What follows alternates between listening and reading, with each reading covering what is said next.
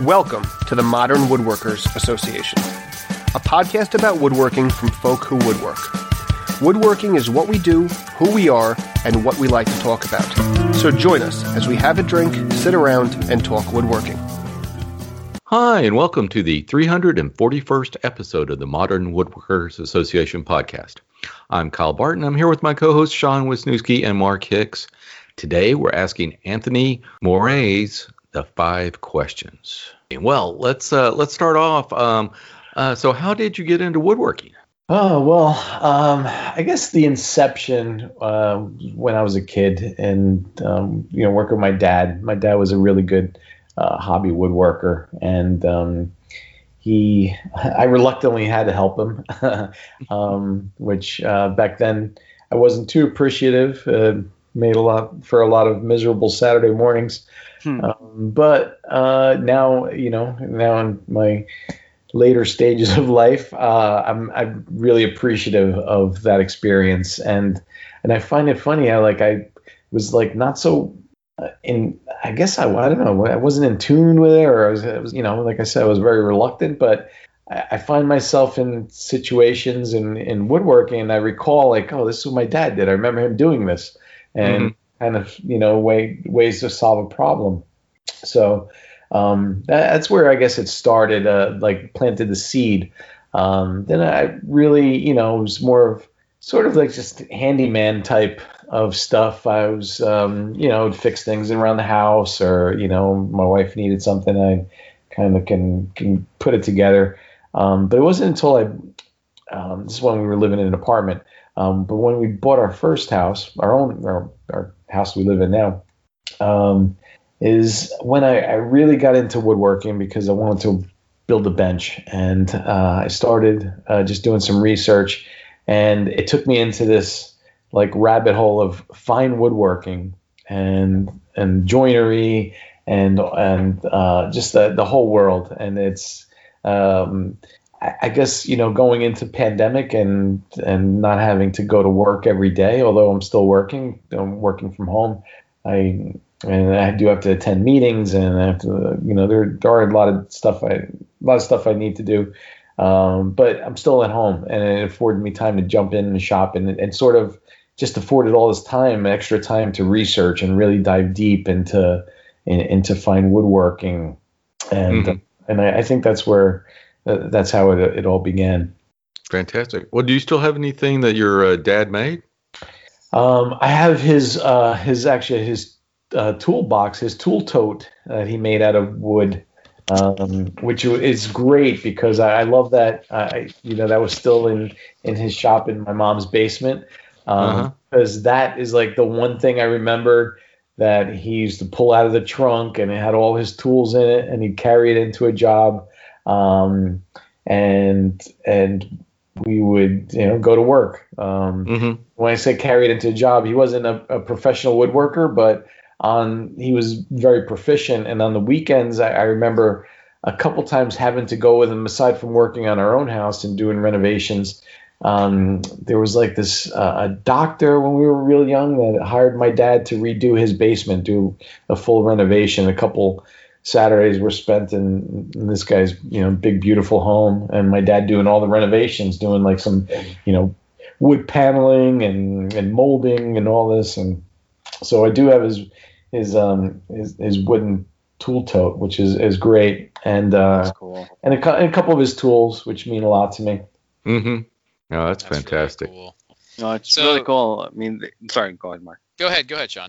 No, I was just gonna say, it's funny because I was building those, planter boxes, over the weekend, and cutting these boards up, and I'm like, hey kids, come on help. And my oldest, he's 17, and I was like, can you just get the drill and start pre-drilling these butt joints? Just look over there. I just need a space like this. And you can see the hesitation on his eyes. I mean, it's that typical kid, doing his thing. And I did have the thought, I'm like, maybe this will I hope they reflect on what I've done.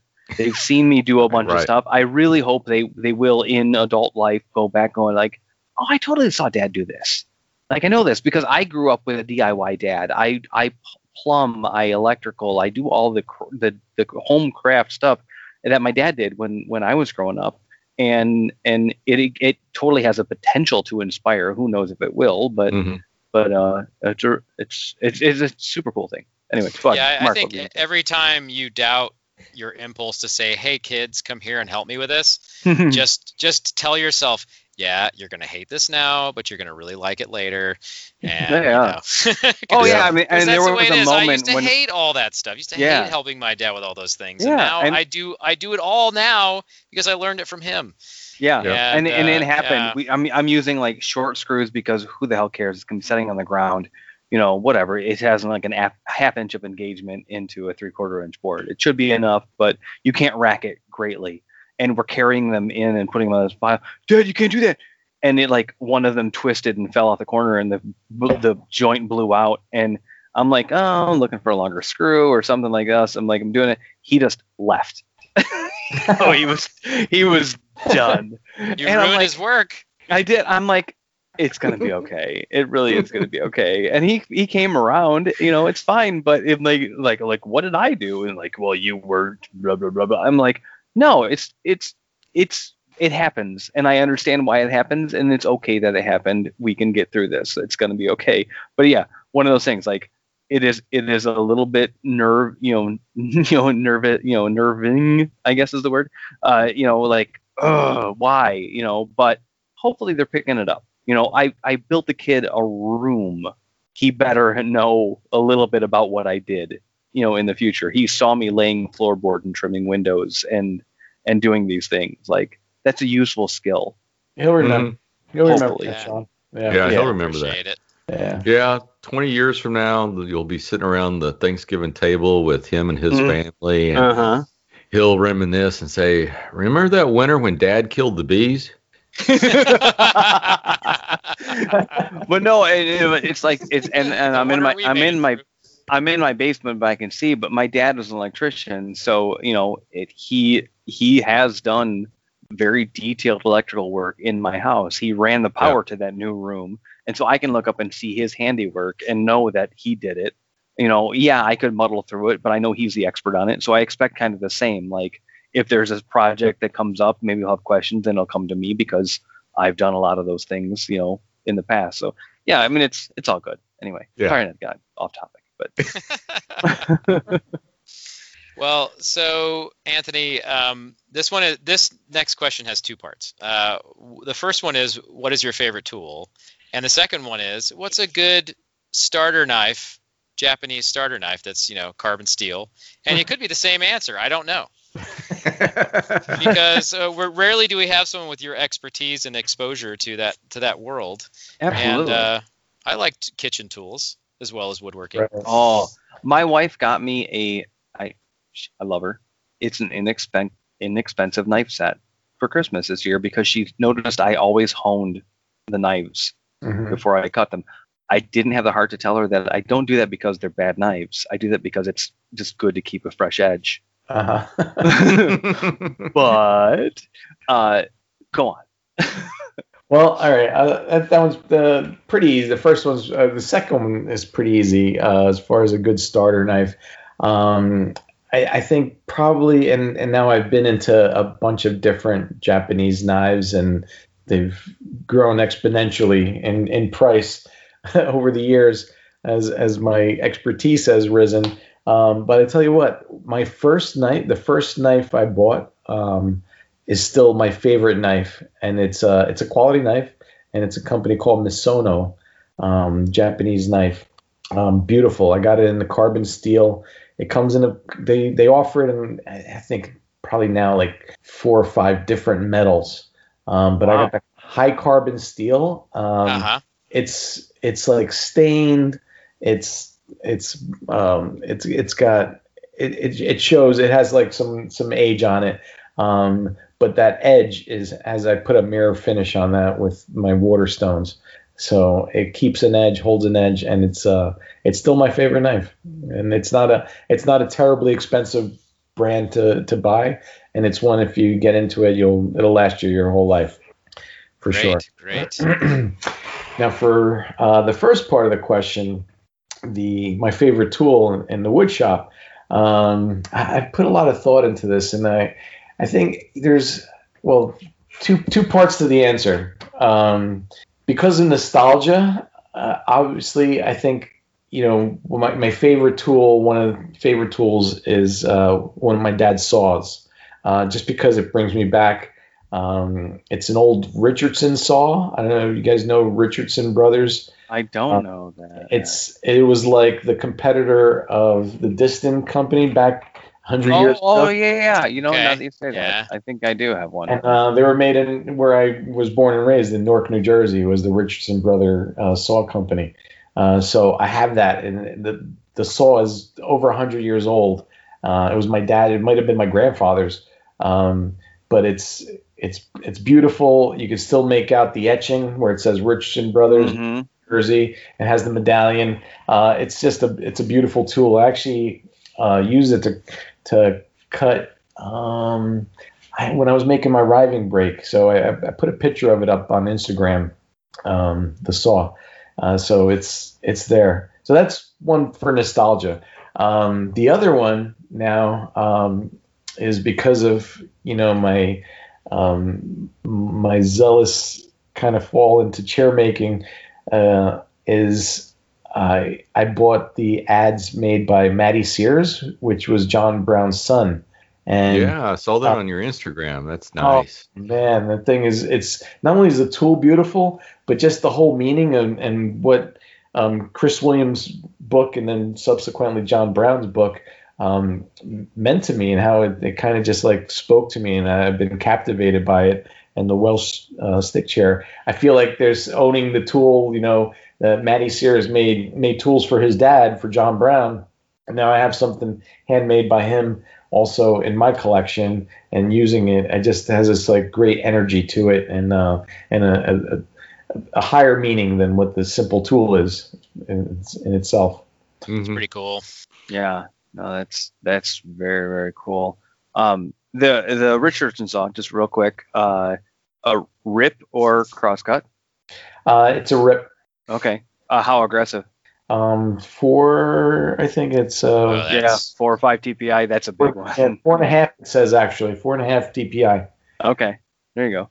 I have an old Distant 5, or it's a Distant 8, but it's a 5 TPI. Yeah. Rip, and it's those are nice. Those are nice, right? Beautiful. They have a couple. It's just stuff. great to just do that rough cut. I mean, quick cutting because it's so aggressive. Yeah, it is. It's nice. It's nice not to have to search out for an extension and plug something in and then. Oh yeah, absolutely. So. It's what I mean. It takes honing your skills, but hand tool working really has its place in that. Like, yeah, I mean, I work in a basement with very few outlets to my disposal, and if I can set something down and work with it with something that I don't have to plug in, I'm way happier. Yes, yeah, for sure. And it takes some practice, Mm-hmm. You get frustrated. I'm like, well, in the beginning, I pick up a saw, I'll cut this line straight down, boom. I'm like, well, man, it's not that easy to cut a straight line if you're not, you don't have to build that muscle memory and the practice. And it takes me back to cooking, and how when slicing through something, there's a certain way, and to get precision cuts, whether you're cutting, dicing, which we don't call it even dicing, even finer, we call it when we manicure a shallot, and it's like all the different individual pieces of shallot are perfect squares. It takes time to, and when I mean time, like years of slicing shallots, to get those perfect cuts, that refinement that you can use to finish a dish, when you're selling a dish for, exorbitant amounts of money. Mm-hmm. Sorry. Crazy. So who has influenced you the most in woodworking? I would have to say the one class I took, and I think it's explained in the previous episode that I searched out the best, like I did with cooking and my career in cooking. I wanted to work for the best chefs in the industry. I searched out the best woodworker that was accessible to me, and I came across Brian Holcomb in Princeton, New Jersey, and he's just he's a master. It's like a master artisan, and super nice as well. He kind of, when I showed up, I guess, was used to having people with a certain amount of experience, which I'm not inexperienced, but I just, to the life of fine woodworking, I was kind of inexperienced, and he's just a great guy, and showed me, taught me a lot, and he's still a critical resource in my development as I reach out to him about finishes, about tools and techniques, and just an overall great guy with an amazing amount of talent. Very cool. If you're looking for him on Instagram, he's BP Holcomb, and that's spelled HOLCOMBE. Oh, right. Man. Can't tell that by hearing it. Yeah.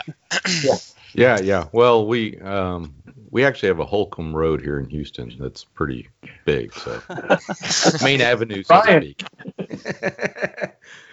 But yeah, if you're looking for him, that's how you find him, and he's got a webpage full of great stuff too. So, very cool. So, what? You found somebody that's kind of been your mentor. What's been your stumbling block? My stumbling block. I would have to say my stumbling block now is probably just time to work. And probably like most people, it's time.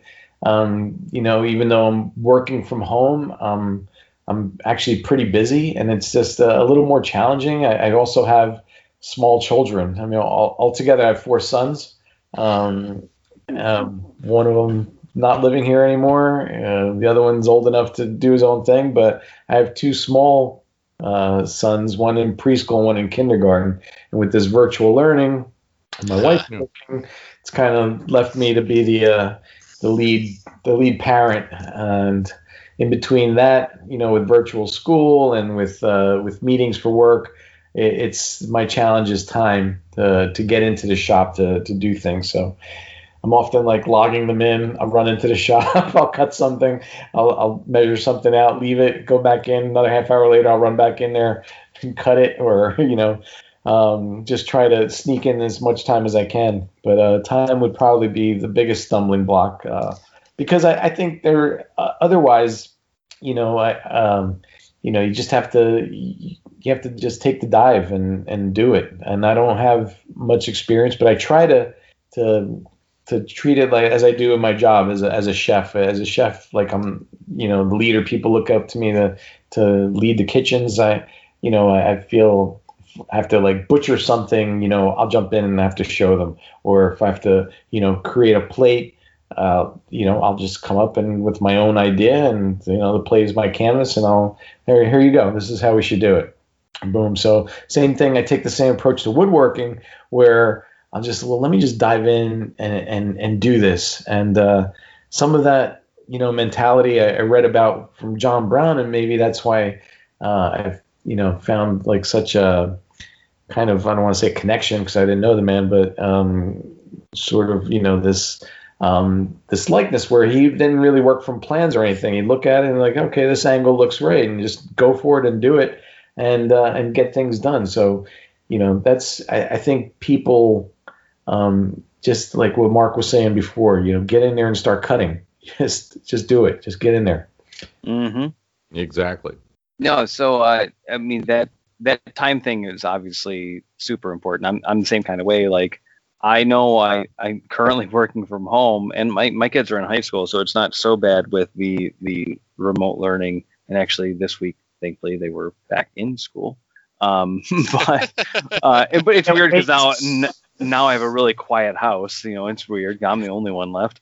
But it's still the same thing. Like, in the post-work pre-bedtime hours, I've got little to do that isn't taking care of myself. I'm exercising, and then like food, some involvement with food prep for during the evening, and if I can get 15 minutes, it's golden. Like, and how much can you do in that time? Well, it all depends on what you're doing and what you're planning and all that other stuff. So yeah, I think that's a super common thread. I tell you what, it sounds very familiar to me. Sometimes it just feels good. Like if you have that 15 minutes, I just feel good. I love the way I set up my own shop in my garage and how I displayed my tools and the look of it. Sometimes the 15 minutes of just going in there and staring at it. Yep. Sweeping. Go back in. I literally pulled out a card scraper just the other day, and it's totally not woodworking. It's a rocket. It's fine. But some epoxy dripped, and just being able to like go on some epoxy, like it was the best. It's just like I did something. I know I did something. It's something that I can't get to all the time, but it was like time away, and it was great. Yeah, it's and productive at that point. Yeah, I enjoy just like putting tools away. And that is I come out to the shop. If I have like 10 minutes, I just like put a few things away, and the shop looks better when I leave, and it's relaxing, and I feel like, oh, I just made this place better. Mm-hmm. That's definitely something I think a lot of people could improve on, including myself. Oh, I don't do it while I'm working. I have to come out for just 10 minutes and spend the dedicated 10 minutes to do it. But right. Yeah, when it happens, it feels good. Yeah, I love that. I have to admit, I'm a little bit anal. Maybe it's because of working in kitchens, but I like the order and I like the cleanliness. So I don't mind, and I love, turning on the shop vac and putting the tools back. And when I hang my chisels on the wall, I have to make sure that the names are all facing the same way. Oh, wow. Okay. Yeah. That's great. Crazy. All right. So, how has the internet influenced your work? Well, I am the internet now. Yeah, right.